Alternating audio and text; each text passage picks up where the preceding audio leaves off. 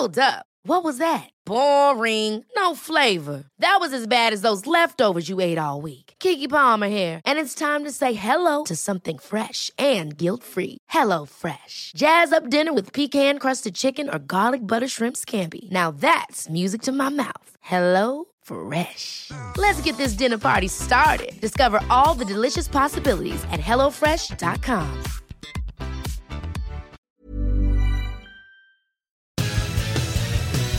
In this pop culture saturated world, what's a nerd to do?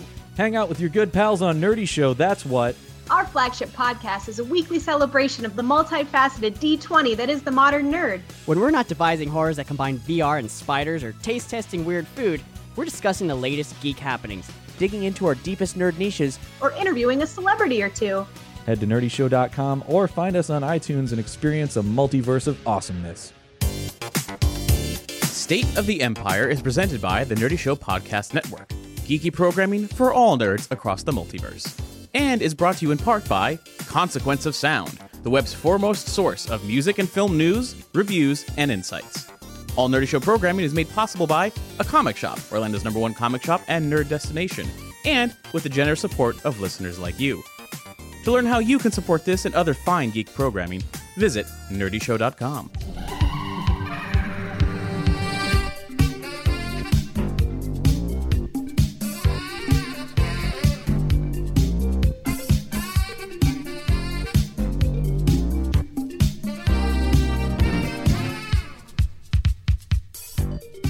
Welcome to State of the Empire, Nerdy Show's Star Wars speculation podcast where we look for news in Alderaan places. Hi, I'm Cap. Hey, I'm Doug. Hey, I'm Matt. And in this episode, this is our review of The Last Jedi. We're going to go all in. If you haven't seen the movie, there's no blast doors here. It's honestly, our feelings on it are far, far too complicated to even bother to, we couldn't conceivably give a summary that doesn't involve a ton of deliberation. At this point, it's been about 24 hours since we've all respectively seen it. We couldn't get together sooner, unfortunately, but we're here. We've actually had a wealth of time to decompress. In fact, Matt's seen it twice at this point. Mm-hmm. So we're beyond the blast doors, but this is Rathtar. This is like the Rathtar homeworld. This place is it's fucking dangerous. They warned us. We were reading all the cautionary tales about how this is going to be a divisive Star Wars film. It is polarizing. I was like, how divisive could this really be? And boy, this is one of the most divisive pop films I've ever seen. Yeah. And we're both confused. We're all confused as to what it's like. I don't know. It's so weird. That is the actually that's the perfect adjective that I've been seeing that constantly. People online is that they're just confused if they like it, confused if they hated it. Like, it's crazy. But everyone's having powerful feelings. There's not. I'm maybe among the most middle ground feelings on this out of anybody I know, and purely because there are some things that I think. Well, okay, everybody's in the same boat. There's some things people definitively like about it. And there's also some things that are just fucking confounding. And how confounding you find them to be, that determines your overall enjoyment, I yes. guess. Yeah. Your focus determines your reality.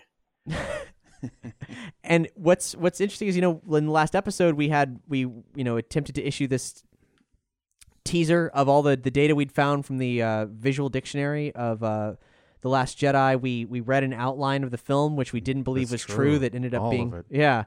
It ended up being real. So we all knew the plot of this film in bold strokes going into it, the outline, but made the concession of, like, even if this is true, the delivery of something. Who knows? Yeah. Yeah, it can be much different from a summary of it in a bullet-pointed list of plot points. And the reality is that, some stuff that I didn't think they were going to be able to pull off actually was done in a compelling way I couldn't have predicted. Yeah, and certain things I was like, oh boy, this is gonna suck. I was like, oh, that was actually pretty well done. I was surprised. Like, so.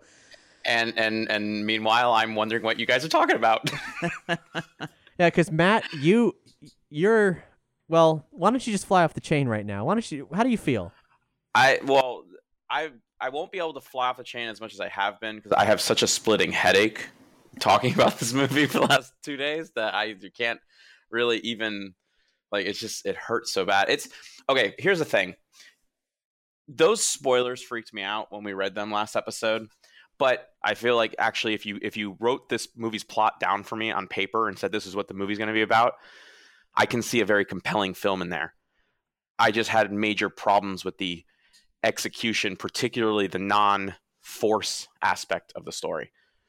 Yeah, I think thought- everybody can kind of agree that the plot line between Kylo, Rey, and Luke was actually pretty fucking great. Yeah, it's like the whole movie. Like that's what everyone was wanting to go into this movie scene, and for my money, it was also, I think, the strongest part. You know, obviously. If you told me that Rey and Kylo were going to communicate across the Gulf of the Stars, I'd have been like, nah, that's dumb. Yeah, it would have been it's fucking stupid. There's no way that's going to be good, but it's actually really good. Yeah. Yeah, I thought they did a great job with it. I think Hamill did a good job with it. I thought Serkis did a good job with it. That fight scene was terrific. Like, that conflict was good. You made me actually believe that there's some conflict in Kylo. Actually did a better job than convincing me there was conflict in Vader. You know, like, there's good human drama in that. It's just, I wish I could cut everything out of this movie and just make it 90 minutes about Rey's story, because everything about Finn and Poe's plot threads, like, I can't find anything redeemable in there. I mean, I could go on and on about how that humor was terrible. Like, I defy anyone to tell me that it wasn't one fart joke away from prequel humor. Like, BB-8 was shooting coins out of a cannon in him. You had an alien belching in his face.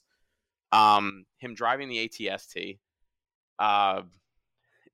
Inappropriate comments from, you know, like...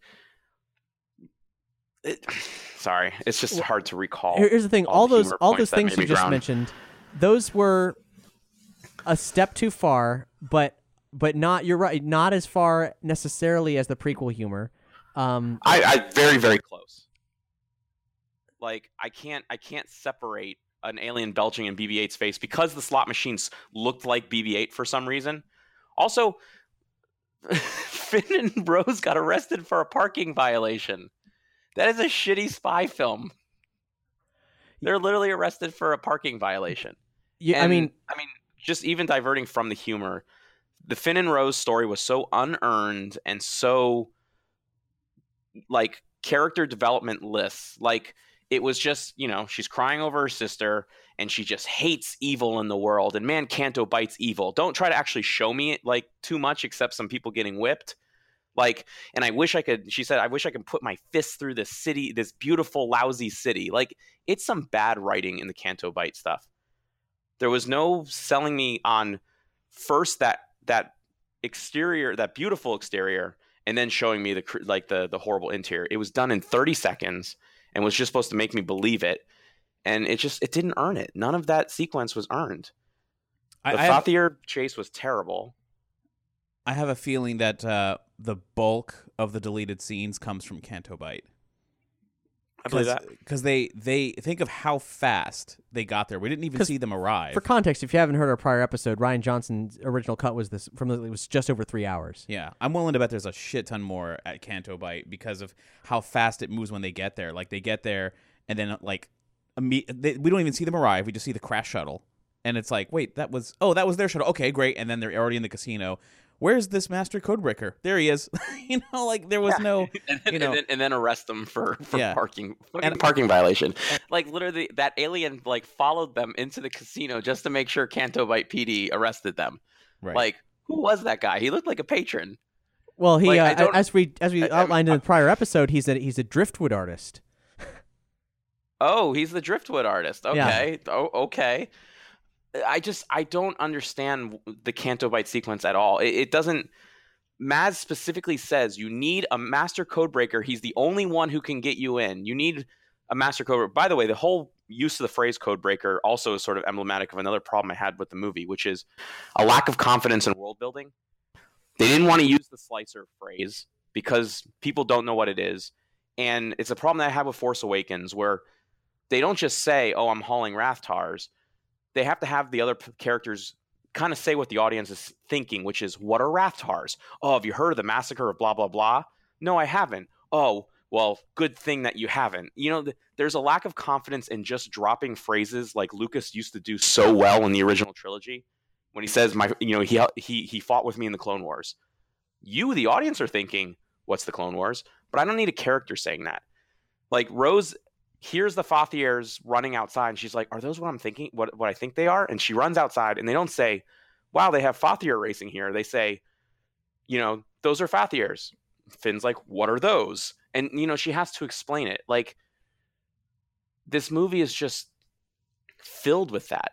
And Finn can't even say the names of the crystal foxes. He goes, "We're the crystal critters," because they don't want to use, they have to just spell it out for the audience, or don't, because God forbid they need to leave something for people to go figure out on their own. Now, this thing, we do our damnedest to be as objective as possible on the show, and all of our any kind of intensity we have, it comes from a place of having a lot of experience with world building, storytelling, and familiarity with the craft of the original Star Wars films, and all variances in between. And there is a definable shift in what Star Wars has become from the Disney transition. This show, right, State of the Empire, existed on from the moment that Disney purchased Lucasfilm to present. Mm-hmm. And it's been interesting, seeing what that, we're only just now really getting a good sense of what that transition means, watching them struggle through the anthology films, and then seeing what the difference is between, so The Force Awakens was a first step for attempting to relaunch Star Wars, and it was done rather quickly. So what does it look like when they have more confidence and they do it again? And then we get this thing that is, there's so much to love about, from my perspective, of stuff in this film. So many things that are visually stunning, but most of it represents untapped potential. I think this movie, as long as it was the longest Star Wars film to date, and as long as it could have been over 3 hours, it still had more content than one film could support, while qualifying all those character arcs and everything else going on there that they had to abbreviate consistently. We could have had a great film on Canto Bight where that was at the very least a quarter of the movie, but it was not a quarter of the movie. It was nowhere near a quarter of the film. Yeah, it was 15 minutes, and I guess I've never disliked a Star Wars film before. I even like the prequels because they can leave me intrigued to find out more. And you mentioned that it's the longest film, but how much did we get out of it? Did we actually I don't feel like I got 2.5 hours worth of mental content out of it. I got some good Force conflict, but the rest of the movie to me was just so lifeless. I don't know. I didn't get anything. And yeah, I know I'm the negative voice in this group, so I should probably. Wait, and what's interesting, you're not normally the negative voice. Yeah, going into this movie, I thought this was going to be the exact opposite of where it ended up, where you'd be saying, "Well, no, it's great," because I actually went back and listened to our Force Awakens review, and just to hear what was our, because that was fresh out of the theater, right? That was the first Star Wars movie since Revenge of the Sith in 2005, and we were all just "What? Oh my gosh!"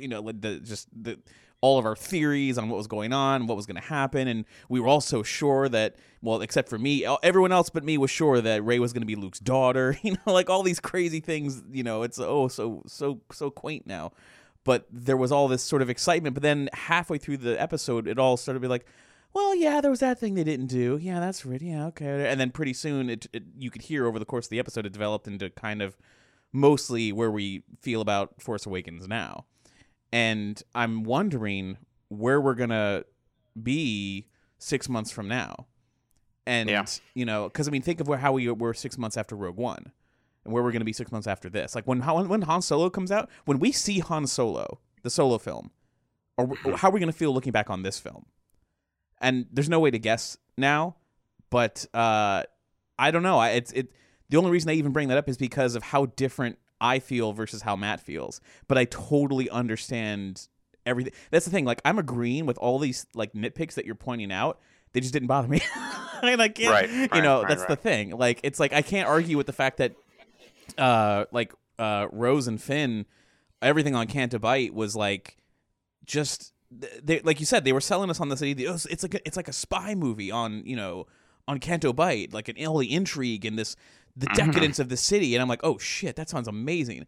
And it looked amazing. And it looked amazing, everything we were seeing. But then we saw like 4 seconds of it. And it turned into it turned into this film's cantina sequence, because every film has a cantina sequence now. Yeah, they even kind of had a riff on the cantina music playing. And I was super excited because we saw pictures of those tree people from beforehand. The people who were like, I don't think we ever saw them in the film, but in the art book, the music is performed by these tree people whose communication is based around music. And what was it? What we ended up getting sounded basically like it was.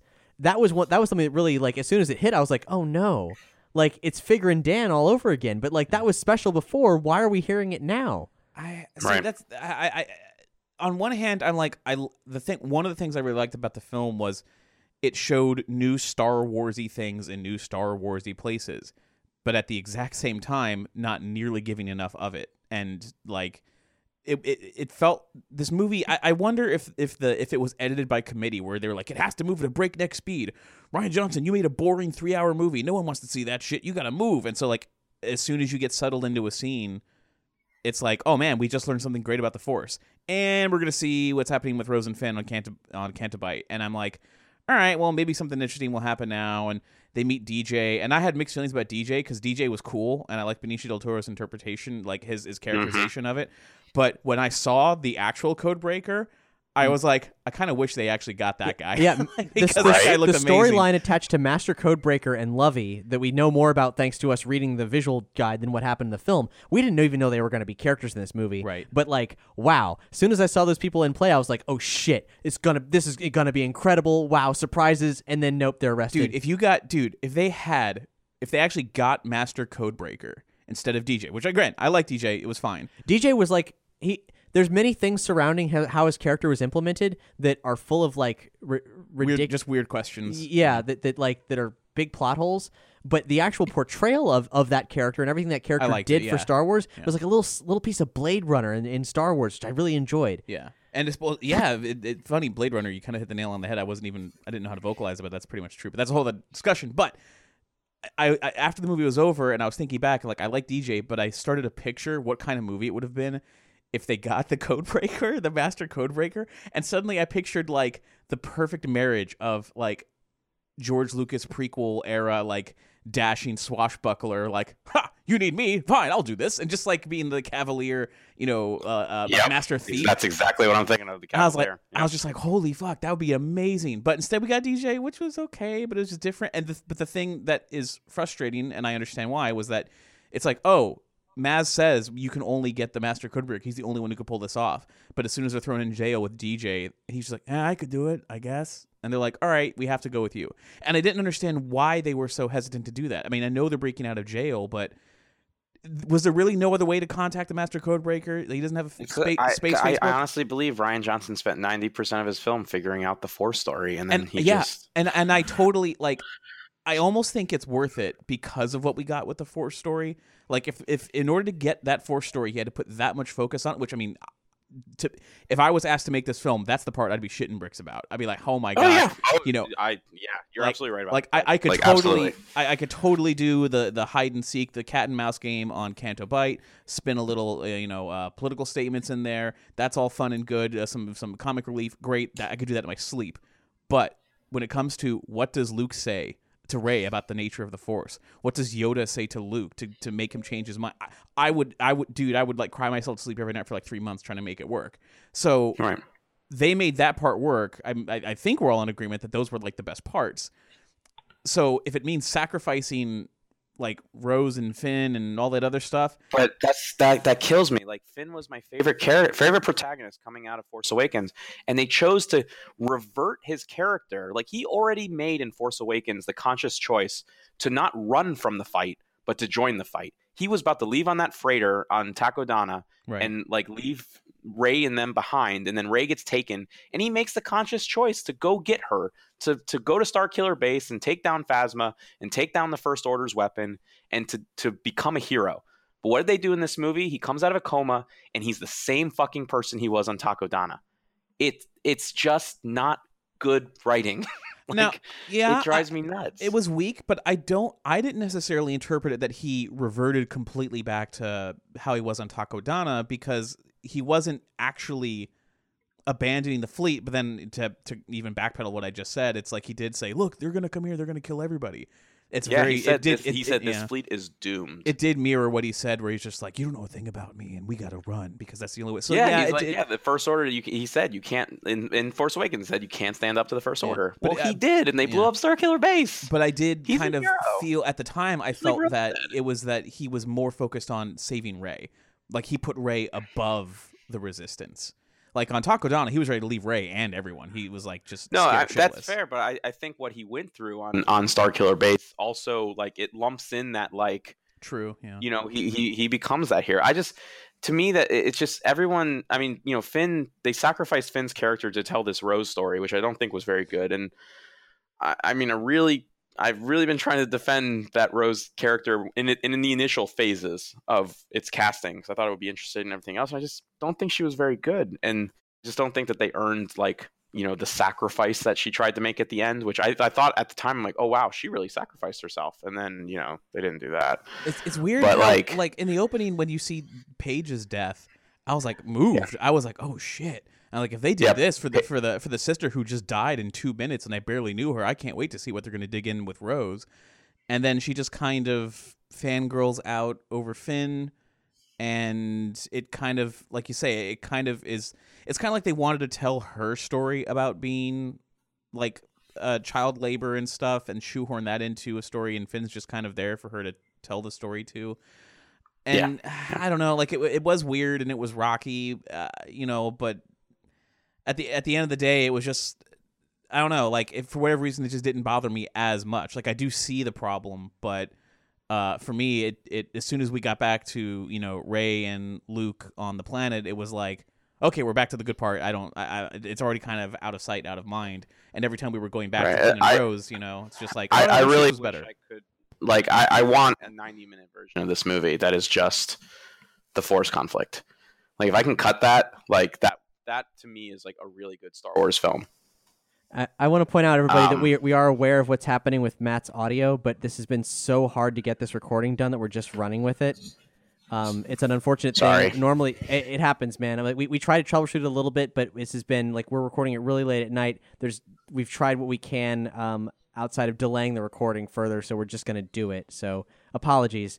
We'll fix it for next time. Yeah, and maybe I can like start to contribute maybe a little bit less in order to avoid it, but I just want to get it out there. The Poe stuff. Say what you got to say. Yes, Poe. Yeah, I mean Poe throughout this film is constantly disobeying orders and getting people killed. Lots of people. You know, they were all ready to go to hyperspace before the Dreadnought showed up. You know, and the base was evacuated. He decided to kill all the bombers and the snub fighters, and then he sends Rose and Finn on this mission, and the only reason why the First Order figures out that the cloaked ships are heading to Crate is because of the the non-master codebreaker DJ that they brought on board. So Poe ends up getting most of the remaining Resistance fighters killed as well. But hey, you know what, Matt? Instead of being punished, I like him, but I like him. Yeah, exactly. But Holdo likes him, Leia likes him, and he gets no consequences. And he is unofficially handed the keys to the rebellion because we know Carrie Fisher won't be back, which I did enjoy her performance in this movie. It was amazing. She was so much better than the prior film. Yeah, she was great. And however, she's definitely unofficially handing it off to him anyways. At the end, when she's like, "What are you looking at me for? Follow him." Like she's saying he's the new leader of the rebellion. He didn't earn it. He's a terrible leader. Like, I don't. Yeah, it's irrefutable. Everything he did led to the massacring of the rebellion and a bunch of dangerous situations that he honestly did nothing to fix. He only made it worse. Yeah, and what I love is Leia literally says to him, "You can't fix your problems by jumping in an X-Wing and blowing stuff up." 5 minutes later, the First Order shows up, and he asks for permission to get in an X-Wing and blow stuff up. And the funny haha joke is, yeah, go ahead. Where is his consequences? He gets demoted for 5 minutes. Like, it's like I was watching Star Trek Into Darkness, where they stripped the captain rank off of Kirk for, like, a scene. Like, it's just... But that's what my problem with the film is that everything around the big meat is just so bad. It's like I have to dig through a rotten crust to get to the really good stuff. And I can't stop thinking about the bad stuff. And for me, the Poe stuff, which I think, like, he's such a great character. Oscar Isaac is so compelling. There's so many reasons to like Poe that have been developed over a long period of time at this point with, like, the Poe comic and everything, where he's not an irresponsible person. He's very good at his job. And instead, of course, the films are the master plan for the story, and everything else is superfluous and subject to change no matter what they say. But, here we have, he's being genuinely irresponsible. The first half hour of the film, which is largely Poe-centric, is fucking terrible. His jokes to General Hughes, that was so poorly done. It could not have been done worse. And it was a terrible way to open a Star Wars film. No. You got to take that back, because on the previous one you were saying, like, oh, it's going to be General Sucks. I just know it. Oh my God, it's going to be so terrible. Yeah. And, like, Hughes is better than Sucks. You got to give me that. No. Okay, Hughes is better than Sucks, but that belongs in a Marvel movie. That does not belong in Star Wars. But here's the thing: it's not the Hugs, it's not the Sucks, it's not the Fucks. It's none of that. It's the fact that it was that goofy phone conversation. Yeah. That was him taking. Yep. He was like, "What's a relatable thing from Earth that I can do? Let me do that bit." And then, like, Hugs with an H. Like, let me, like, make you forget that you're in a Star War and talk about, like, Hugs and spelling. He also refers to the door guarding the crate base as a big ass door, which I was like, whoa, did he just call it a big ass door? That was fine. That's fine. I don't know. I'm not. But, like, but the beginning, like the phone conversation, the inexplicably supercharged X-wing with, like, the we have explanation from the visual guide, but not from the film. All the ships just like we got a chance with these bombers. The bombers that get completely massacred, that have all this character built into them, all these visual character and so much dynamism to, even though, like, the premise of the space bombing is kind of flimsy at best, but, like, But it amounts to nothing. It amounts to just I was like, oh my God, this film is off to a terrible start. And then it got so much better. It just got incrementally better the whole time, getting better, except for all the drama that they implanted with Poe's plotline. It was nullified by that all this happened, and then Leia and Holdo have that exchange about how great he is. And it's just, I'm like, what the fuck is happening here? There's no consequence. And I don't understand. There's so much not telling people what the plan is. I feel like Poe loved the plan once he found out what it was from Leia. So why didn't they just say what our plan is? Luke does the same thing. Luke shows up to stall, the First Order, but does he tell anybody that's what he's doing? No, he leaves it for Poe to go, wait a minute, I know what he's doing. It just takes Luke saying so. That to me is once again, I don't care. Like, I like the events that are happening in the movie, but the plotting is so bad. Like, 3PO and BB-8 show up and say there's no way out of the base, just through the front door. And then when the Crystal Foxes leave, they go, wait a minute, maybe a natural opening happened. Like, they didn't think of that? Like, no one bothered to just walk down the tunnels to find them? Super Leia's back into the ship, which I actually thought was kind of a beautiful moment. But then when they're faced with some rocks, she can't move the rocks. We need Rey to do that. Like, the plotting doesn't make sense to me. Yeah, I kind of wonder how many versions, like, not even what was cut, but how many versions of the scenes did they film? Because that's a popular thing to do with Disney, is that they'll play every angle and pick the best angle, and how much do they need to lead viewers by the nose. And it's troubling. I feel like it's a cheap shot to make the generalizations of, oh, well, Disney, her, but that's the reality here. Because I wouldn't be surprised if there's not somebody at Disney who's the sweetener, who takes every major motion picture and comes in and adds in the jokes afterwards, because they all have the same cadence. They're all, like, written by the same person. They all read the same. What is that? And why do people respond to it? Do people actually like this? Like, because there was not a ton of laugh. The biggest laughs in the theater were all 3PO with brilliantly delivered lines from Anthony Daniels. I just don't know what's happening. Like, is it in my showings on? It was like I had two different audiences when I saw it in the Cinerama opening night. Like, people just not really laughing at the humor, and today's showing at the Chinese theater, people were just eating it up. Every little humorous, even things I didn't think were that humorous, they were like, I don't think were intended to be humor. That is, they were laughing at. What does it mean? Like, what's happening with the cultural consciousness? Like, what do people like? Are we not in the realm, like, the three of us? Are we not in the same realm as everyone else anymore? Are we playing in a different ball pit here? I don't know. I read an interesting comment on kind of like, because that's what it's been a lot too. Is I see a lot of people saying like, "Wow, this movie did things that I've never seen before," and like I want somebody to tell me what those things were. I haven't heard anyone like say, like, the one thing I did read is Rey in Snoke's throne room, and she reaches for the lightsaber. And this review that I was reading was like, oh, and then Rian Johnson just completely subverts fan expectations and makes the lightsaber come around and hit her in the head. It's like a message directly to the audience, like, this isn't going to go the way you think. Like, I'm changing the game with this humorous moment. I'm sorry, but Vader and Luke and the Emperor on the Death Star, there wasn't a comic relief moment needed to, like, just make that tension, beautiful. It was just drama. Like, there wasn't a silly moment in it needed. And I don't understand, like, do we really have to start talking to audiences? Like, I've heard that half of this movie supposedly is like lines directed at the audience about like, this isn't going to go the way that you think, and this is all new, and things are changing, and everything's, kill the past. He's actually talking to the crowd. Why can't the movie speak for itself? Why does the movie have to speak like supposedly talking to the audience?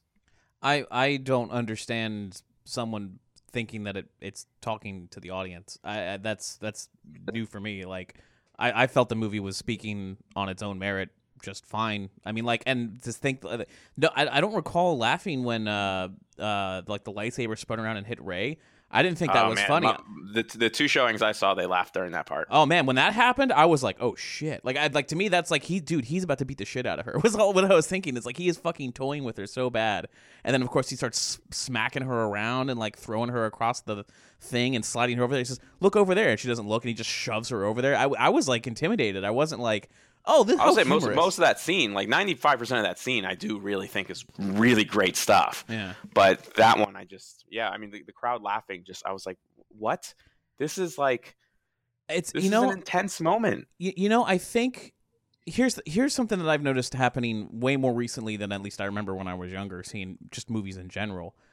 People laugh way more readily now when they're uncomfortable.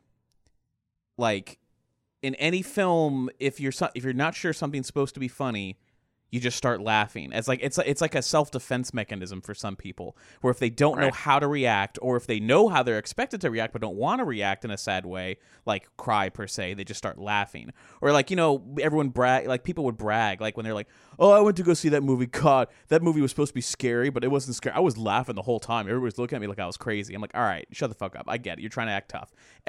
No one wants to open their emotions in a darkened room with strangers, I guess. Right. But I'm trying, like a good example was I went to go see Captain Phillips, and at the end, Tom Hanks is giving the performance of a lifetime.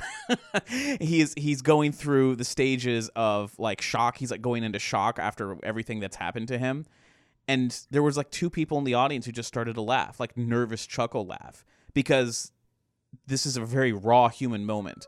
So it doesn't surprise me that in something as mainstream and that tries to play as broad as possible, like a Disney-owned Star Wars film, that when they have these situations, not only does Disney probably feel like we need to have humor in it to sort of relieve the tension, but we also got to play to a broad audience and let them know that it's going to be okay, that they shouldn't be that scared. Which, I don't know, it's weird. But at the moment, seeing it in the theater, I didn't think that thing was funny at all, and I didn't think it was trying to be. But I guess if people laugh, speaking to the broad audience thing, Nerdy Show's Brandon, who is, if you go way back to early State of the Empire episodes, is on the show. Yeah. He asked a very important question: who the fuck is this movie for? Yeah, because it's got like some extremely dark moments, and then, I mean, not that Jedi didn't have Ewoks and also the confrontation in the throne room, but like because of the comedy, because of like the way it weaves and orbs around everything, like, I mean, this you it's trying to be for everybody. It's trying to be for everybody, but like, does that mean that it's in the end like for nobody? I mean, it's for everybody because it's Star Wars, but it's a preconceived notion of because Star Wars, then X and Y. So right. I think we're feeling like there was way more comedy and way more drama mixed into it because of the runtime. Well, also because of the whiplash, because every time it got going in one mode. There was egregious, like, inappropriate moments, too. Like, I agree with what you're saying, Doug, about the inappropriate, like, laughter when you're uncomfortable. Yeah. But, like, Disney was doing it to themselves. When Luke shows up to Crate and he goes to talk to Leia, and the first line of their reunion is a joke about her changing her hair. Like, when that first happened, when they were on screen together, I was tearing up. I was about to start crying like a baby. And then she made that fucking joke. Like, it's not... Rian Johnson was uncomfortable with that moment and had to put humor in there. Do you know that for a fact? Well, no, but that's what I'm interpreting from a filmmaking standpoint. That's the thing. Is like my problems with this movie. Like, I'm not trying to say that the movie doesn't have Star Wars look and feel. I've argued on this podcast that I hate that phrase because it means you don't want to do new things. But I still want to argue the movie's merits as a movie, and things like that just destroyed it as a movie to me. Not even as a Star Wars film, as a movie. I can see why he was very scared and wanted to play certain things safe, though. Because this was a terrifying movie to make. Yeah, I couldn't imagine. I don't know why he volunteered to do it. Because I don't know anyone who would volunteer. You'd have to be insane at this point. And to go in there and try and do this, but then be like, you know what? I'm going to do crazy radical things, which are some things I liked, and then try and play it safe in these emotional moments because you're scared of what maybe I'm going too far. Maybe it's too serious and people are going to think I'm too serious. Fuck. Well, maybe people are going to think this is too silly. Well, now I got to make it more serious. And it's like you're just going back and forth and now it's too slow. I got to cut 30 minutes out and try and speed it up. But now there's emotional whiplash, so I better tone this down. I can see how there will never be anything but problems with it because you're making an impossible film. Like it's Star Wars is too big. It's too big to fail. And it's too big to ever please anyone. It's too big to be an auteur filmmaker thing anymore. Which now, if you want the auteur filmmaker thing, it's going to have to be a spin-off film. But even the spin-off films are not quite under extreme scrutiny. Yeah, and they'll hand it to somebody like Rian Johnson, who seemed to be ready to do something along those lines, and did enough of it, impressed upon them enough that they gave him a whole trilogy of films forthcoming. But to what end? I don't know. And I would be way more interested in what Rian Johnson wants to do with his own personal story trilogy, where he doesn't have to meet like the insane demands of like the main Star Wars. We've been jumping all over the place right now, but let's go into like the end results of this film, which is this film set up a new status quo at the end of the second movie, with only one movie left in this alleged trilogy, unless they're going to be like, surprise, it's a quadrilogy. I'm sure they're going to. But you think so? Yeah, because it's once they're done with this supposed trilogy, what are they going to do? They're going to sit on it for 20 years and just make one-offs? That's what they said they were going to do. Not that I believe them necessarily. But the Star Wars television show. Because here's the thing. There was so much story crammed into this one fucking movie. It was like people were like, oh, is it going to be too much like Empire? I'm like, dude, this was like fucking Return of the Jedi. Like, could this be... This could have been a better 8-part television miniseries than a film. They have all these expectations about how they want to get from point A to point B in this duration of time. The format is garbage. If you want to do a trilogy of films, then you better come in with a story that you have when you set out on the trilogy. Not J.J. Abrams mystery boxing it in the first one, saying, I don't know what the next guy's going to do, but we're going to make the most expensive, exquisite corpse of all time. I'm going to start it. Someone does the next bit. It's all written off the cuff. No one has a plan. And they basically, say that with like, hey, you think Snoke's a big deal? Snoke's dead. Whatever. Hey, you think Rey's...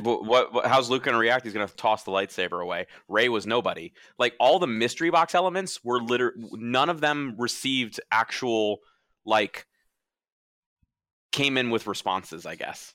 Well, and even physical manifestation of it, when Rey shows up, we talked about this in the prior episode, we know from the visual dictionary that the reason Luke was in his ceremonial Jedi robes out of nowhere, even though he was hermiting the entire time, is because he was actually about to well, as we saw when he put those robes back on, he was about to burn down the Force tree, and Rey interrupted him coincidentally. But that's right. I mean, obviously that's bullshit. That's the costume that J.J. Abrams put him in, and Rian Johnson said, I have another idea, and it doesn't involve Luke dressing that way, so let's come up with an explanation for it. Mm-hmm. That's not how you fucking make these kind of movies. George Lucas had a vision, and that vision changed exponentially from film to film, but it still had the hallmarks in place. There was an interview I read today, actually, with Ben Burt. And that's a sound designer. Yes, of the original Star Wars trilogy and the prequels. He had nothing to do with any of these movies so far, the new trilogy. And he just still has a job and an office over at Lucasfilm. He's in an office somewhere. And Disney basically told him, he's like, oh, do you want me to work on some of these movies? And they're like, you know what? You go ahead and just make up any sounds you want, send them our way, and we'll decide if we're going to use them. And that's it. He's still in there. And like you need to read this interview because it's really sad. It's like, what the fuck are you doing to Ben Burtt? The man's a fucking legend. Yeah, he's a master in his field. Like there's no one else like him. And they're not using him. But the reason I bring it up is because they say, well, how do you feel about, Disney owned it? And he's like, well, if they don't want to use me, that's their choice. He was very laid back about it, but you could tell he really wanted to get to work because he has opinions on things and he has insight because he worked on 6 movies prior. But he says, say what you will about it, with George, but at least with George, it was a one-stop thing. It was one guy. And if you had an idea, you talked to George, and either it worked or it didn't, but because it was his vision, it was his decision. Now, there are several groups I have to go through, and this group has to approve before it moves on to this group, and then this group has to approve before it moves on to this group before I get to talk to anybody. And that's really sad, especially for a legend like him. Mm-hmm. So I can see how, again, the whole way Disney's making movies by committee and everything else, and George, I don't know how much of George's original plan carried over to Empire Strikes Back and then to Return of the Jedi. I don't know how direct of a hand he had in it. I like to read the original scripts, and those do seem to help and paint some picture, but you really don't know how much of it was George just saying, yeah, I like that, go with that, or if he was like, no, that's not how it's supposed to happen. Like, I don't know. But with this, I think we are starting to see some of the, cracks in the foundation here when you really are just sort of like, well, we don't know, just go ahead and do whatever you kind of want, and as long as this fits in, as long as you listen to us when we say this needs to have a joke, this needs to be faster, if you're willing to let us help edit the movie, then you can do whatever you want. And I think Gareth Edwards said, yes, I agree, go ahead and edit the movie, this is the movie, if we don't like it, well, let's re-edit it, I'm willing to work with you as we re-edit it. Oh, very good. And with Miller and whatever, Lord Miller, Lord Miller, it was like, hey, we need to edit this. And they said, no, you don't. This is our movie. And they said, all right, you're fired. Goodbye. Mm-hmm. Now, granted, this is all speculation on my part, but it just seems to fit this pattern of, like, if you're a giant corporation like Disney, which just recently bought Fox, and they now own 40% of all movies coming out every year and 40% of all TV produced, fictional TV stuff every year, I don't see them being big risk takers. It's whatever. That all being said, I still think The Last Jedi, as far as a movie being made by committee, entertained me, and it had the thing that I thought was the most important thing that they were going to fuck up, which is everything about the Force. That part they actually landed. So that's why I have faith moving into the next thing, except for the fact that now it's J.J. Abrams. I'm worried again because I don't want Giant Hurtball 4, I don't want a repeat of, oh shit, there are a lot of fans this is how I picture it going, right? J.J. Abrams sees the response to the prequels. So does Disney. They say, whatever you do, don't do that. And he goes, okay, I'm going to do what people really like. They like A New Hope. Let's do A New Hope. And then I'll pass it off. Then whoever the next filmmaker will be will take it and do something great. The next filmmaker takes it into a new direction. A lot of people don't like it. And they say, JJ, we need you back. Whatever you do, don't do what he did. And it's like, okay, what's the safe bet now? Well, Return of the Jedi is a safe bet now. But Rian Johnson already shoved Return of the Jedi into this movie. So how are you going to... So I'm worried now, because now you put JJ back into a position where he could just do Return of the Jedi again, but now we can't because it's already been taken from him, and the mystery box ain't going to fucking cut it anymore. And we see sequels like fucking Into Darkness, and after this was already so dark, I'm just worried now. And if it was Rian Johnson again, I would at least say, well, he's probably going to at least continue in the same direction he started. But now I'm feeling like you thought there was emotional whiplash between scenes of this movie.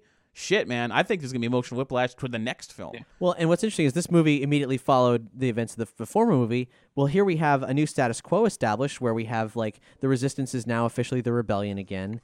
And there's this theme of Force users, like, untrained adepts out in the world. Yeah, which is there's a lot about the theme that I could go on, because you'd have to shut me up, though, because I'll go on. The First Order has been, I assume, like, not decimated exactly, but like severely, but like basically the rebellion and the first, it's like, what if the Imperials were not well established? They didn't have a stranglehold over the universe.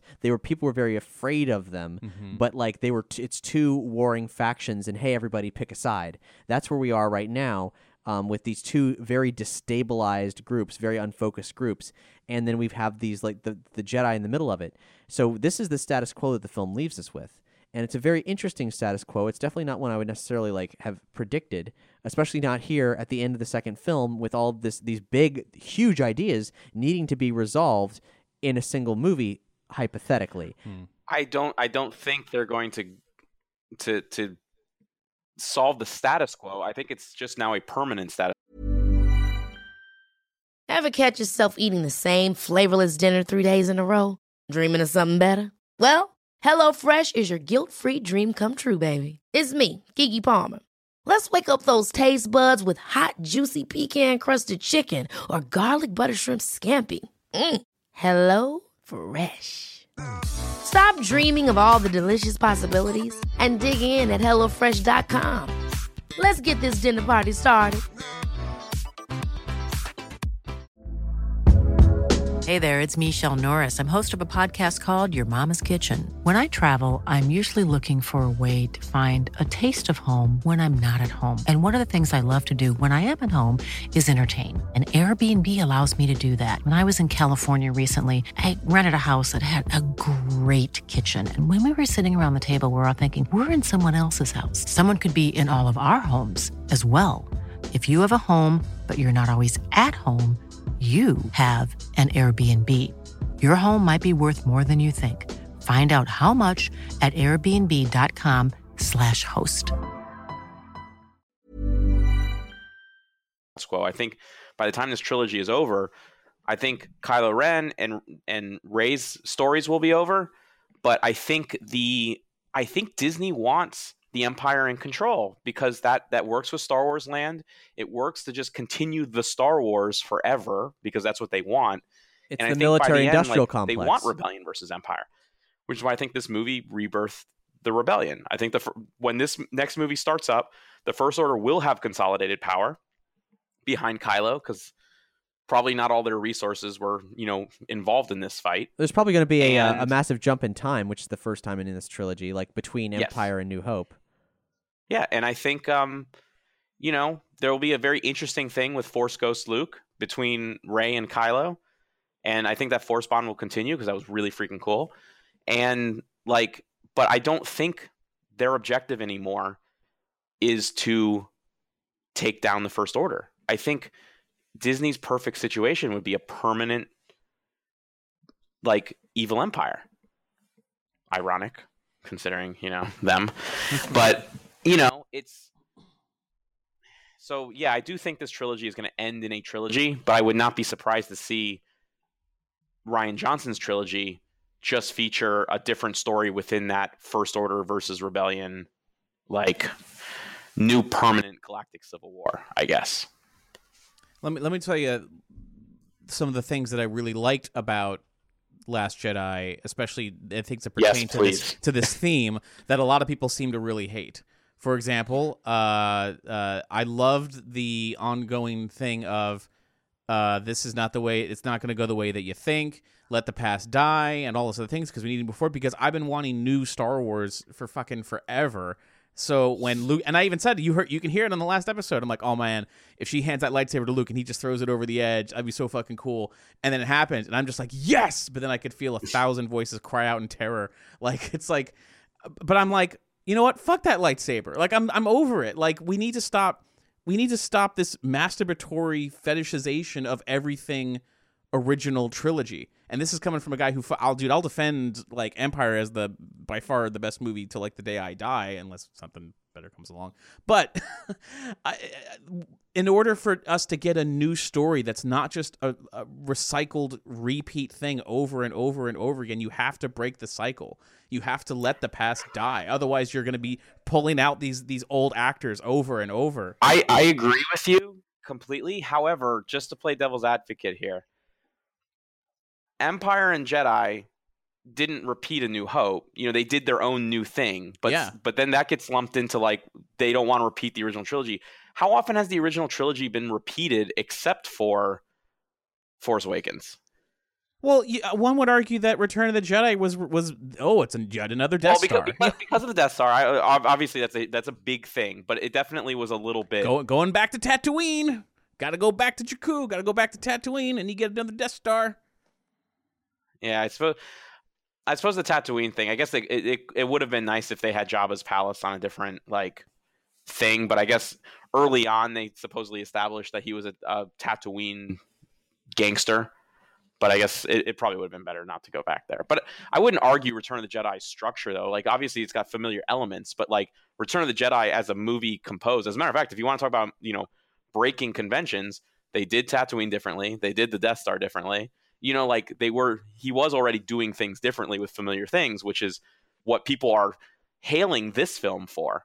Which is we have a scene parading her in front of the Emperor, but it went down differently. Mm-hmm. And then we have a scene with the walkers, coming towards the base, but it went down differently. I feel like we've already done that. But I'm just saying that I didn't think that the problem with repeating the original trilogy was that big of an issue, except for marketing it as an issue. I'm not saying we should be copying the original trilogy. I really don't want to do that. But I just don't think it was as big of a problem as we suspected it was. All I know is that for everything that this movie did to be all right, we need to move on. I mean, granted, it's some might argue that they don't want to hear a whole movie of just, the things that you guys like are dumb. We got to move on from it. But I liked the way... I liked the idea of we need a new Star Wars thing. We need a new trajectory. We have to break this endless cycle. And... every little thing about that, every action that Luke took, every bit of dialogue, especially with everything with him on the island, seemed to reinforce that idea and his growth going from the guy who, didn't want to do it, but now... Anyway, I could go on for forever, but... No, as a moral commentary on, you becoming who you are based on, looking forward and not back, I completely agree. The movie does that very, very well. But I'm just saying, as far as, it actually, breaking the mold of the way the movies were done, literally while they're in the elevator heading towards the Emperor saying I can feel the conflict in you, I've done this before. Mm-hmm. But this movie is supposed to be about not doing this anymore. But it does go very different. It sets you... For me, the thing that is that it was able to give... For the people who wanted it to recycle, for people who were I don't like new things, this sort of let you have your cake and eat it too, where it's this is going to be similar imagery, this is going to be a similar thing, but when the chips are down, it has to do something different in order for this thing to break this cycle. I know, but I feel the conflict in you. I've done it once before. I haven't done it 3 times, 4 times. This isn't the James Bond series. I don't know why. I'm just saying I don't know why Star Wars has gotten the stigma that I've done all the things that Star Wars does 20 times. We've only done a trench run twice because in Force Awakens, they decided to retread territory. They did it on the Death Star too, except it was in a tunnel. And then they did both of them in Force Awakens. So it's it's a trench run, then a trench run that's inside a tube, and then it's a trench and tube in Force Awakens. Now, granted, that's just the Death Star. But I mean everything with the evil leader who sits on the throne and then the dark apprentice and now you're going to be my apprentice and blah blah blah blah. That's all people we're seeing it coming from a mile away. Scenes now twice. But even once The Force Awakens came out, people were trying to look forward to what the next movie's going to be, and they were seeing this whole thing on the same trajectory where it's Rey's going to be tempted by the dark side, and Luke's going to come in and have to convince her to save the day, and they're going to have to redeem Kylo Ren in the 3rd film. Oh, that's fair. If you want to tell me that you could see the trajectory, but at least it was only based on seeing that trajectory only once before. But when I don't know, it was getting this stigma that Star Wars had become James Bond, where it was we're gonna have a meeting in M's office and we're gonna have a gun barrel, pre-gun barrel sequence or pre-titles credits. It wasn't that formulaic. I'm glad that we had a whole movie dedicated to saying that no, we're not going to repeat things. But I just didn't think that that was a thing that happened. But it also accomplished next to nothing. I mean, the big changes by the end, in terms of things, but really, I mean, it, with Luke specifically, that was miserable. The Force stuff was handled cool. The Snoke stuff, Rey, Snoke, and Kylo was cool in a way, except like I mentioned before, that Rey's past doesn't mean anything and Snoke doesn't mean anything. So all the setup is like, I mean, it's neat that they said, hey, like the surprise is it doesn't mean anything, which is interesting in its own way. Which is not what JJ probably thought when he thought of it. Probably not. Right. But it wasn't. It didn't go the way he thought. Right. But with Luke, I mean, the fact that he is like an old man who is a failure. And that failure, like it's not even like, hey, let's take your hero from before and make sure that he didn't have a happy life afterwards, and that he fucked up everything. Luke learned failure, and he can continue to learn failure. But the fact that Yoda comes to him and is like, hey, failure's a teacher too. The fact that Luke doesn't know that, even after all the failures he's had, makes no fucking sense. Luke's whole arc makes no sense aside from this bizarre, grimdark commentary. It's miserable. And the fact that he dies at the end for a completely unjustified reason, the fact that he just taps himself out too much, because Obi-Wan, when Obi-Wan sacrificed himself, he did that knowing that, okay, so I'm depleted by the Tatooine suns, in the new canon. I'm old now. Let's have Darth Vader strike me down. Let me show Annie something fucking crazy that he does, and it's gonna piss him off. And then I'll be able to say, I'll be able to be with Luke the whole time. I'll use this new fucking Force science that Qui-Gon taught me. I'm putting in a bunch of right. new canon stuff into it. But he gets struck down and he becomes Luke's Force ghost. But he was already old. He was never gonna manage it anyway. Well, Luke, the thing is, Luke is totally capable of doing anything still. This is a man who deserves redemption, and his redemption was one cool but ultimately fruitless standoff. And see, it's weird that you think Obi-Wan was really old, whereas Luke could still do so much. Mark Hamill was the same age as Alec Guinness when he filmed this. Man, that green milk from that sea cow titty, that keeps you young and virile. All the criticism. By the way, go ahead. Yoda's full of shit because you guys noticed the books, right, at the end? Yeah. Yeah, so, I mean, he was let the past die and destroying the Force tree to teach Luke a lesson, but he wasn't actually burning any of the sacred Jedi texts down. He knew that Rey took it. He literally says, nothing in that tree that does Rey not already possess. He was being literal. She stole the fucking books. Yeah, he was covering for Rey. He was covering for him, but I'm just saying, he's a little full of shit there because, they're not saying get rid of the old Jedi dogma. They're saying, well, preserve it because this is, we also need a reason to, advance Rey's training, which they could have just done with Ghost Luke, in the next movie. But, right. They probably also wanted to make it seem like she's really, preserving the Jedi's legacy. Yeah, but it's weird because they're really ambiguous about it because they're saying the movie spends a lot of time saying that there should not be a Jedi and there should not be a Sith. They should find some balance in between. Okay, right. Cool, but then it still ends on but the Jedi though, and I'm like, what? That was probably one of my biggest critiques was that in the end it's just the Jedi have to end, and I'm in agreement even going into the movie we got it, dude. Fuck this duality thing. We need something more than the two-party system, and then it ends with yeah, but the Jedi. And I'm like, I'm just hoping that my hope was that the trajectory of this, the new trajectory would be she's going to make it'll be Jedi in name only. She's going to make her own thing. She's going to be the thing that actually makes balance. And when I mean when they say, we need balance, something that's not Jedi and not Sith, we need something new that's in between. No, because there's always going to be light and dark. You just can't be all the way Jedi, and you can't be all the way Sith. These are the two extremes. It's not that we need one united party where everyone agrees. That's never going to happen. All Force users, that's what he says. The Force is not a thing that you use. It's not like the Force is in everything. So it's in good and bad. It doesn't belong to any group. Yeah, no person, it doesn't belong to any group. You can't claim ownership of it. So as long as there are people, it's a good message. A good message for the real world. I totally I'm into it, but I just sometimes in the execution of that, it kills me in this movie that she just it just cuts to the Falcon leaving, when she decides to go. In Empire Strikes Back, and I know once again I'm not trying to I don't want direct retreading. But one of the most well done things is just the really hammering in the folly of Luke leaving early. And it just, there was no drama to her deciding, I'm not training with you, Luke. Like, that was the crazy thing to me when she was like, no, I think the key to this is Ben Solo. I'm taking off. But yet they didn't hammer home this, like, the impact of that. Yeah, I mean, to me, it was also, once again, this is like, it's like the opposite. Luke's the one saying, no, I'm going to stay. You can't make me go.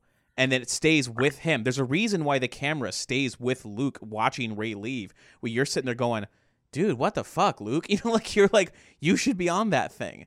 And, you know, and the on the note of, everyone's like, oh, this is not going to go the way you think. Like, you know, everyone's using that as an argument for, like, you know, whatever, to say that he's talking to the audience and shit.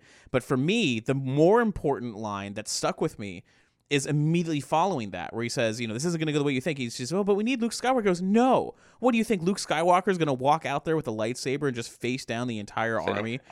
And a lot of people have said that is talking to the audience. Whatever. I don't think it's. I mean, I think it's applicable, but I don't think this is like a ham-fisted attempt to talk directly to the audience, because I think half the audience is going, yeah, I am expecting that. Like, I do want that, and then you get it, but not in the way you expect. Like, you actually do get to have Luke have these badass, glorious moments, but then he goes one step beyond, as a Jedi Master would do. And I know a lot of people, you know, I know you hated, like, his last line, like, see you around, kid, and everything else, but, like, I was okay with see you around, kid.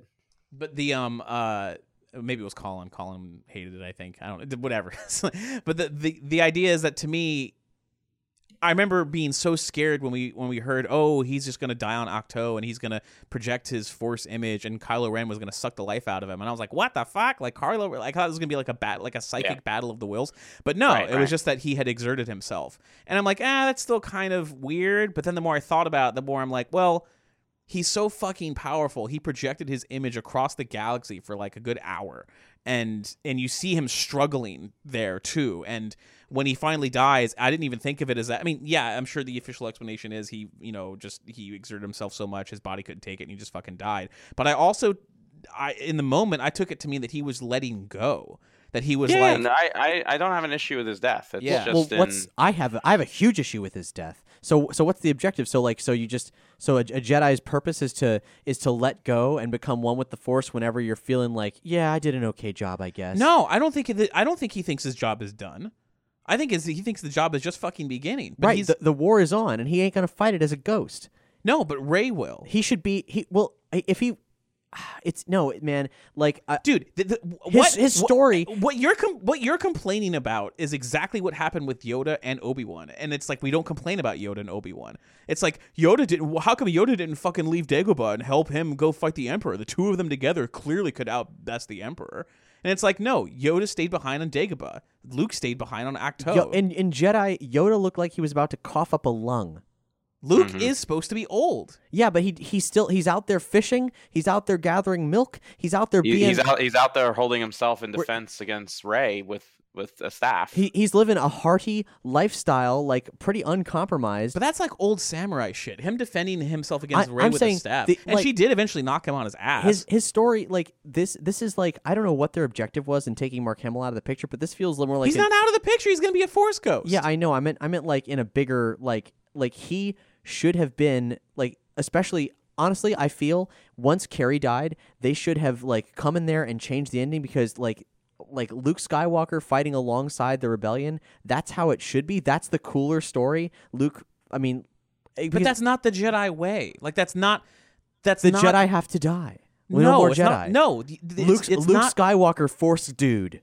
But Luke Skywalker, hero of the fucking rebellion, where this old grizzled guy is gonna pick up a lightsaber and save the day. It's just not gonna happen. There's no reality where that, and I don't mean in terms of writing. I mean in terms of the in the universe explanation. It's not gonna happen. He's moved beyond that. There's no, like, Jedis use the Force for knowledge and defense, never for attack. And it's we're expecting him to go John Wick on everybody. He's a secondhand Jedi who never had formal training, who then and then in the continuity of this film, screwed up, like could not hack it. He has led he was a hero of a generation, both in world and in our own world, and was a miserable failure and has no opportunity to redeem himself except as a ghost pal for Rey, bullshit. Fuck all that. That's stupid. Right. No, Cap, I completely I agree with you. Like the saga of Skywalker is in such shambles as far as legacy is concerned. I would feel better if they just acknowledge that this is no longer like the adventurer's tale, like the tropes of that. This is no longer, Joseph Campbell style story. And this is instead a tragedy, because like the Skywalker family line is just all sorts of fucked. Well, did he not say? I mean, did the events of Return of the Jedi now mean nothing? Like they still saved the galaxy. They still saved countless of. That's like saying Schindler's List. Like, oh, Schindler was a fucking failure. Fuck that guy. It's like he fucking saved all these people. Like Luke Skywalker saved generations of people. It'd be more like if Oscar Schindler shot Hitler, but then like Schindler's son then started like the fourth like German Reich. But that's how real life goes. The evil's never completely defeated. Like, bad things still happen. World War II didn't stop all wars forever. Or it's more like if Oscar Schindler gave birth to the Fourth Reich and then quit on the world and said, "Oh well, I guess the universe is evil." Luke has Yoda did the same thing. He has Yoda and Obi-Wan both did the exact same thing. But he left behind the legacy of Luke to redeem it. Like. He's leaving behind Rey's, but I'm just saying the Skywalker saga, the Skywalker. I'm not talking about the universe in general. The tale that George wanted to tell of a family that like fell and then rose back again due to the love of his son.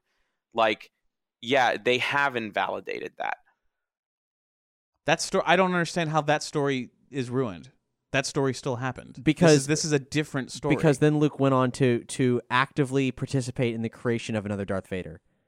That killed the entire like Republic, like led to the firing of Starkiller Base. To destroy the Hosnian system and then take over the galaxy. I don't see how you can have a happily ever after story with these characters and still have it called Star Wars.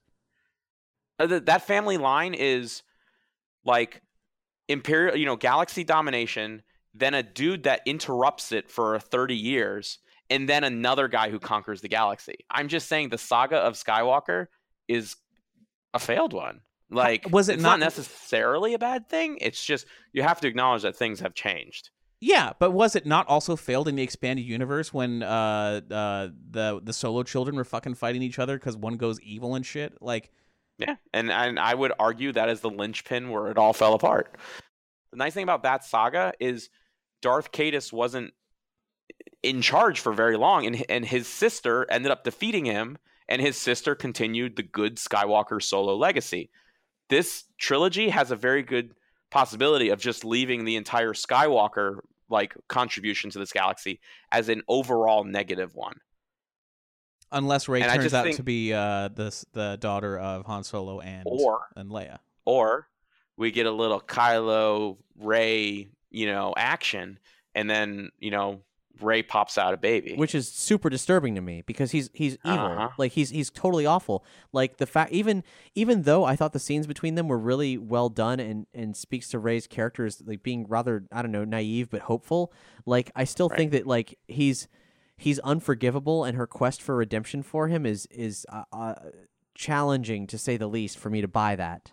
I think if Vader can be redeemed, so can Kylo Ren. Kylo Ren still is struggling, whereas Vader. That's another failure of the Luke legacy. Luke shows up to Crate and tells Leia, "I can't get him back. He's gone."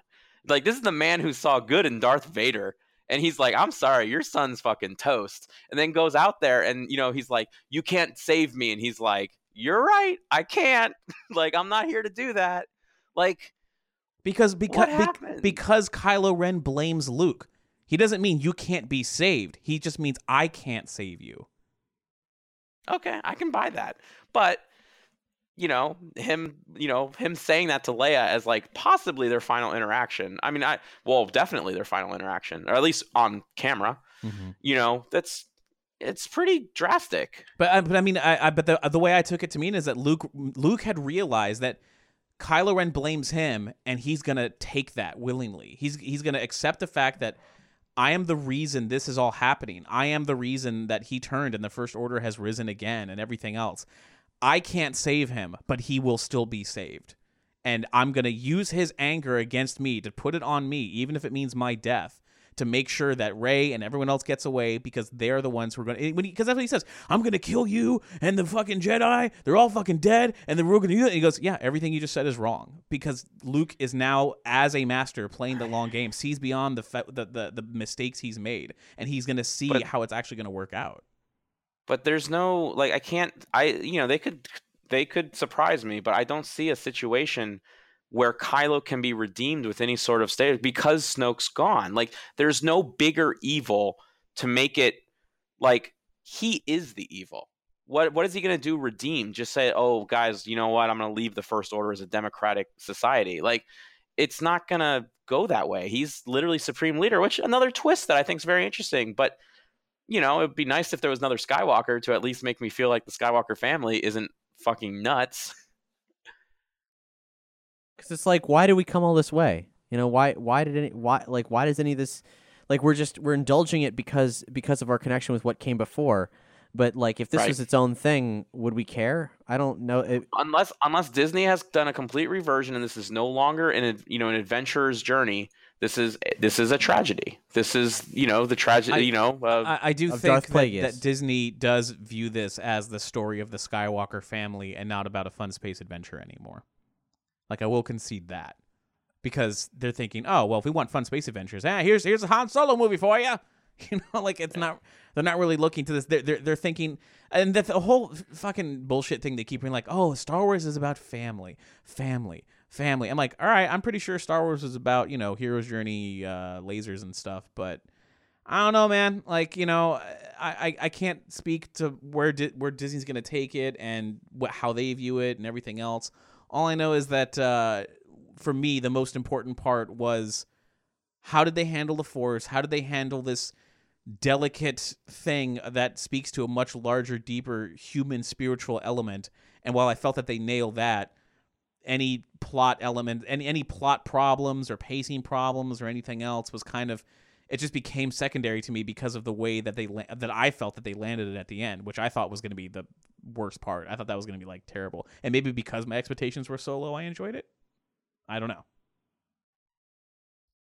Yeah, I honestly, Doug, like, that's the best reasoning I've gotten for someone liking this movie.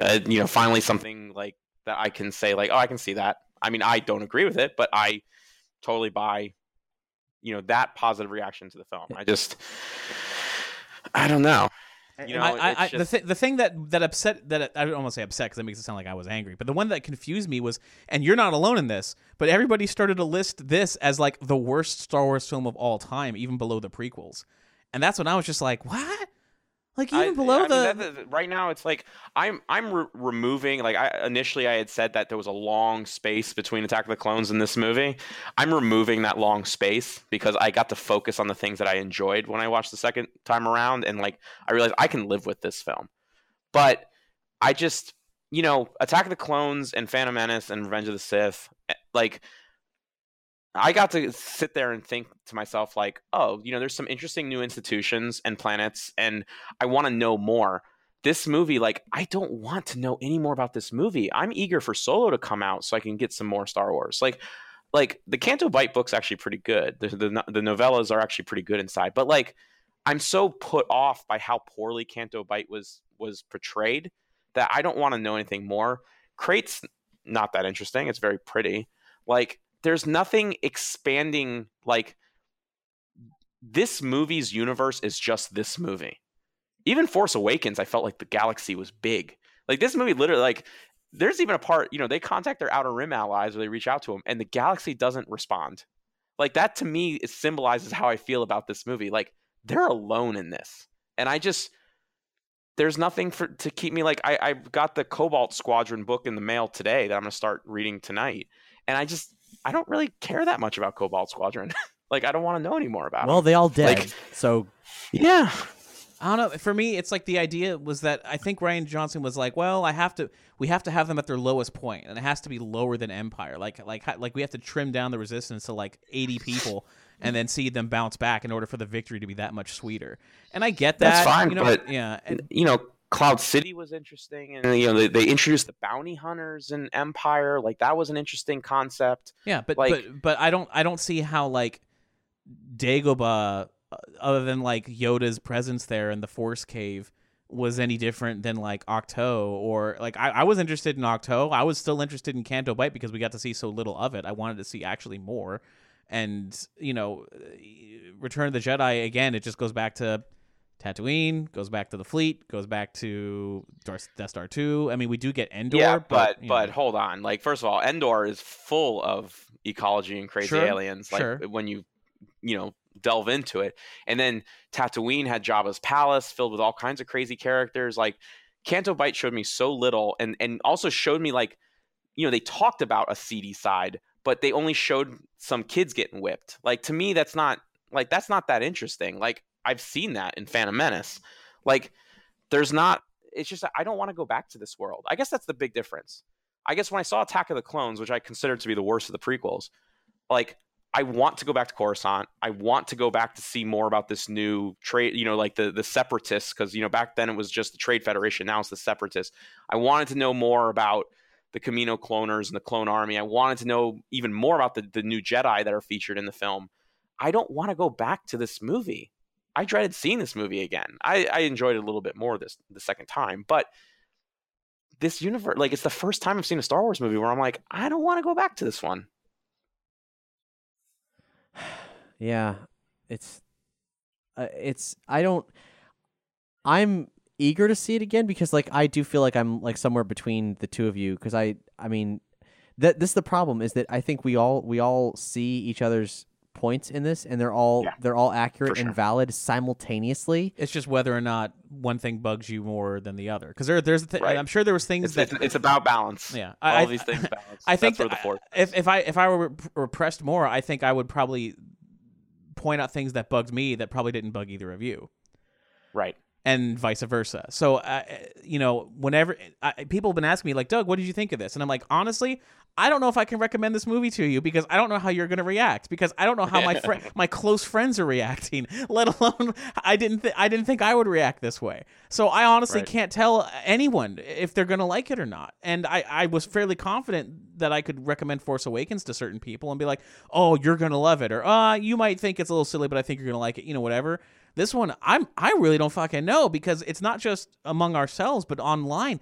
And Matt, you're trying to be as constructive as possible, but there are some people online that are fucking like they're burning Star Wars shit now. Like, for them, they're like, when Leia did her Force pull through space into this thing, some people are like, Star Wars jumped the shark with that. Fuck this movie, burn it to the ground. I'm like, oh my god! Like, yeah, actually, I thought that was reasonably well done. I think it's inconsistent with later parts of the movie, but I do think that part is well done. Yeah, and I almost fucking cried. Like, I almost wept at that. Yeah, on the opposite end of things too, I've seen things online where people, like, the highest rated comments on Reddit sometimes are like, in posts about how the audience score on Rotten Tomatoes is so far below the critic score, is like people saying, like, all the people who are saying this movie is terrible are a bunch of, like, I've seen some horrible things, people calling them, mouth breathers and neck beards, that, like, just, oh, they changed up my Star Wars. People are getting, like, a lot of, like, vitriol about this movie both ways. Like, guys, let's talk about what we did and didn't like about this movie. Let's not, like, criticize the other side. I think, you know what might be the biggest failing of this movie, sincerely, is the movie was trying to reach for this message of light and dark, Sith and Jedi. Fuck that. We need to, like, make a new thing and be united under this new thing. And all it did was drive a huge wedge between all the fans, like, in a way that I've never seen. And that's even including the prequels. Like, now I will say one thing, though. There was a commenter on Reddit, and I can't speak for the validity of this because I was not alive at the time, but he says he was a young lad when he saw A New Hope in theaters, and he was a young man when Empire Strikes Back came out. And he says that when Empire Strikes Back came out, people were just as divided then as we are now about The Last Jedi. Like, some people hated Empire Strikes Back when it came out and were like, this is terrible. It ruins everything I loved about Star Wars. How could they do this? I don't even know if I'm a fan anymore. Like, everything, like, sort of like poetry, it rhymes. Like, people are doing the same thing now as when Empire came out. But now Empire is obviously regarded as like, you know, the untouchable film among most people that are Star Wars fans. So I'm not saying that's going to happen with The Last Jedi. I'm just saying I'm really interested where this is going to stand in the long term. Like this in Rogue One, I want to know where they stand 10 years from now. I know that for all the problems with Rogue One, I felt more comfortable enjoying Rogue One, even with shit like that awful, inexcusable Ponda Baba scene, of which there's nothing even remotely similar or is remotely shameful in Last Jedi. That or the 3PO scene in Rogue One. Both those are more terrible than anything that happens in The Last Jedi. But I think I still enjoy Rogue One more. See, I think looking back, I mean, I'm probably going to eat these words later, but I look back at Rogue One and I have yet to see it. I saw it once. I saw it once in the theater, and I saw it all the way through one more time on at home. And I've seen other scenes on Netflix and stuff, like skipping through it, trying to see scenes and stuff. My current thing on Rogue One is I think that the characters weren't fully developed for the movie, and they didn't come through all the way. I know they had great ideas, but it just didn't come through. And the rest of it just feels like a big, fat, warm nostalgia blanket. And that's nice. That's fine. But it doesn't really work completely as a film for me. And I think Force Awakens, I really like the characters. I really like the setup. But it didn't, and the nostalgia was wrong. Like, didn't fit right. It just didn't feel right. So it succeeded where Rogue One failed, and vice versa. Last Jedi, I feel, has the weaknesses and strengths of both. And that's why it's so difficult to pin down and why everybody is reacting to it differently. It's tough. This is so tough. I mean, and like I said, I mean, now I'm thinking about it, and I'm like, but I do really want to see it again, because there were so many things that I thought were neat, but and then so many things that were frustrating. What sucks is that, this is it. This is the definitive word on Star Wars. This is where the characters we care about, old and new, this is the official word on it. It's not going to change again. This is it. And I feel a lack of reverence towards that. And I don't mean that, no one should be handled delicately, audiences included. I'm all for radical change. But even this is not radical change. And look at how people are reacting now.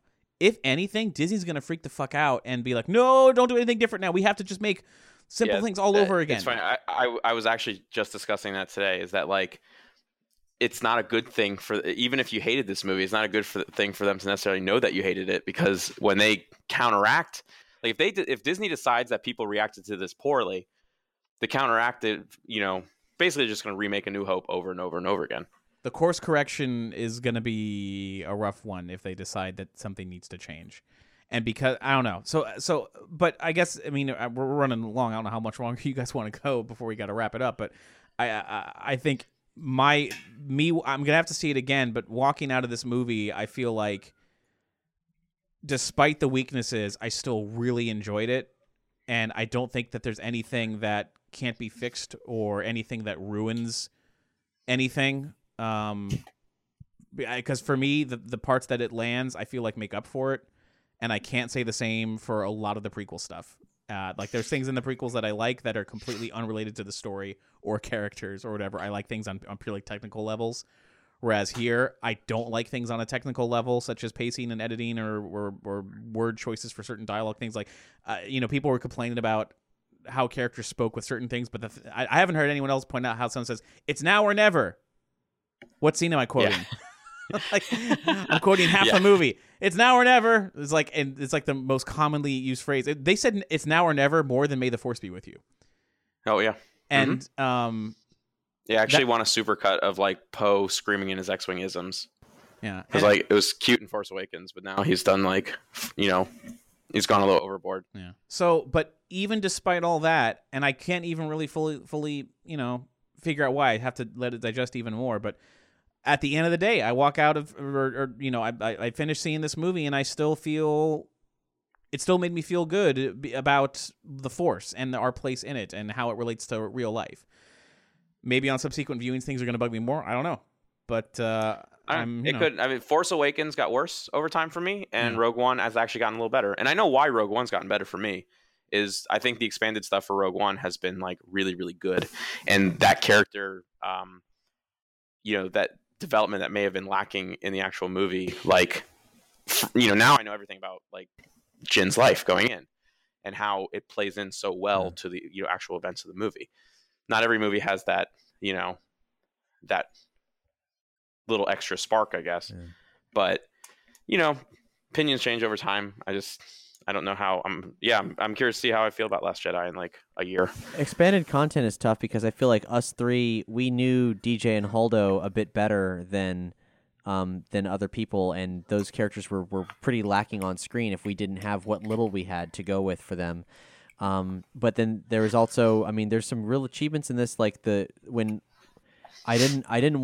was just getting to like Holdo, and I didn't want to lose her, and then when we did, but like that sequence of destroying the Supremacy was visually incredible, absolutely incredible, and it proved to Poe, that she was the hero that he didn't think she was.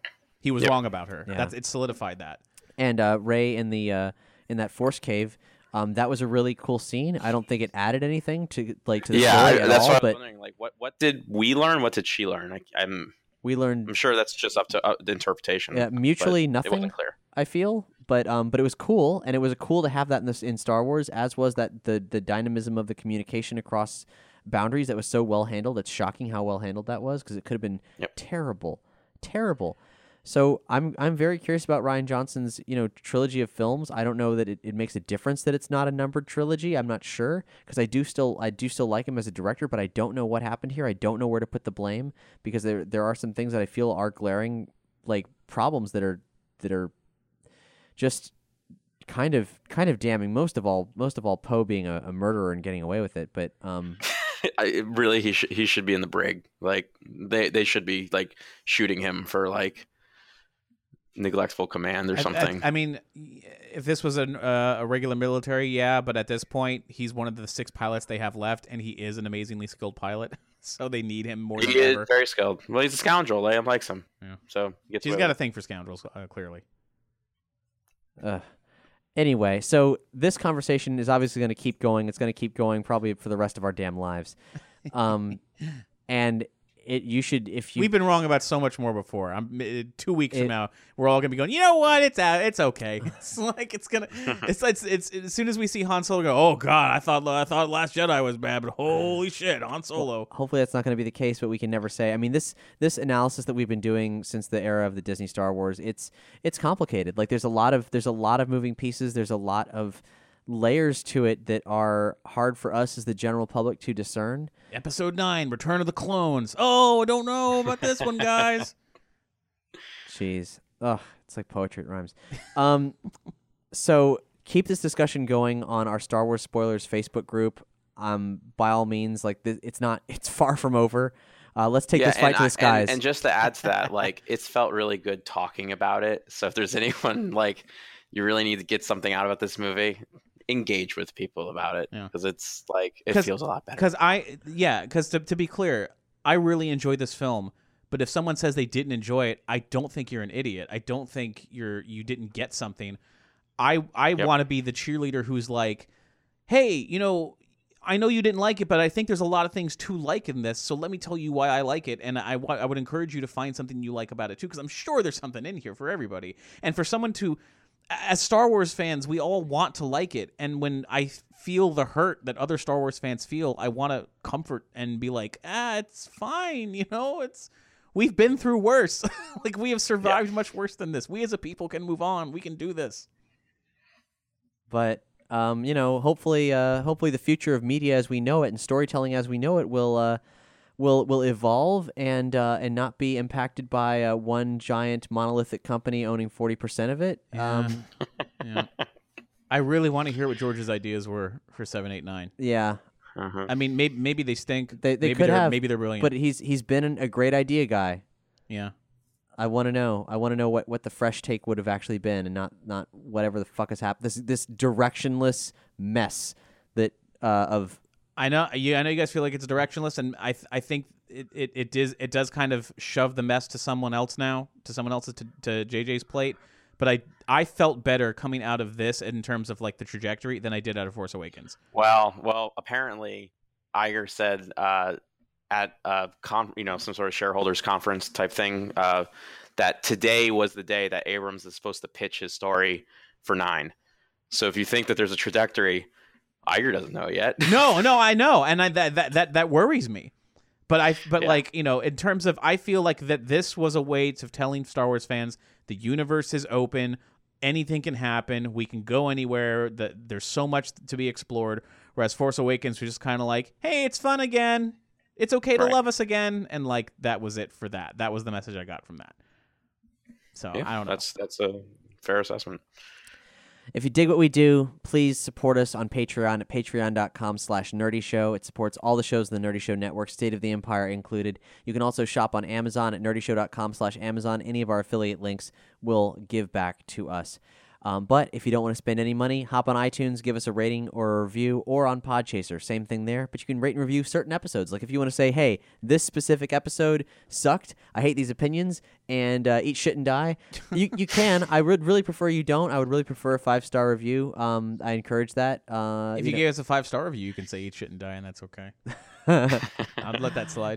But if you love us, we do need your support. There's a great many Star Wars podcasts out there, and you know, we want to keep doing this. So help us keep doing it by rating and reviewing us on iTunes and supporting the show on Patreon, which has apologized for their past transgressions, and everything's sort of fine now. So if you're following the Patreon drama, it's gotten better, and if not, then don't sweat it. Everything's the same way it was. We'll be back extremely soon in just a matter of days, because Doug and I will have done the Star Wars VR Void Secrets of the Empire at Disney Springs in Orlando, Florida. Matt, hopefully you'll be joining us for that discussion. I'd like to. And we'll see you real soon, and then we'll probably catch you again in 2018 once the dust is settled.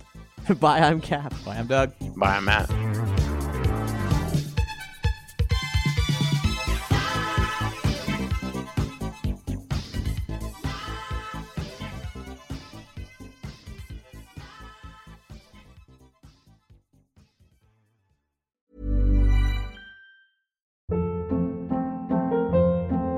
Hold up. What was that? Boring. No flavor. That was as bad as those leftovers you ate all week. Keke Palmer here, and it's time to say hello to something fresh and guilt-free. HelloFresh. Jazz up dinner with pecan-crusted chicken or garlic butter shrimp scampi. Now that's music to my mouth. HelloFresh. Let's get this dinner party started. Discover all the delicious possibilities at HelloFresh.com.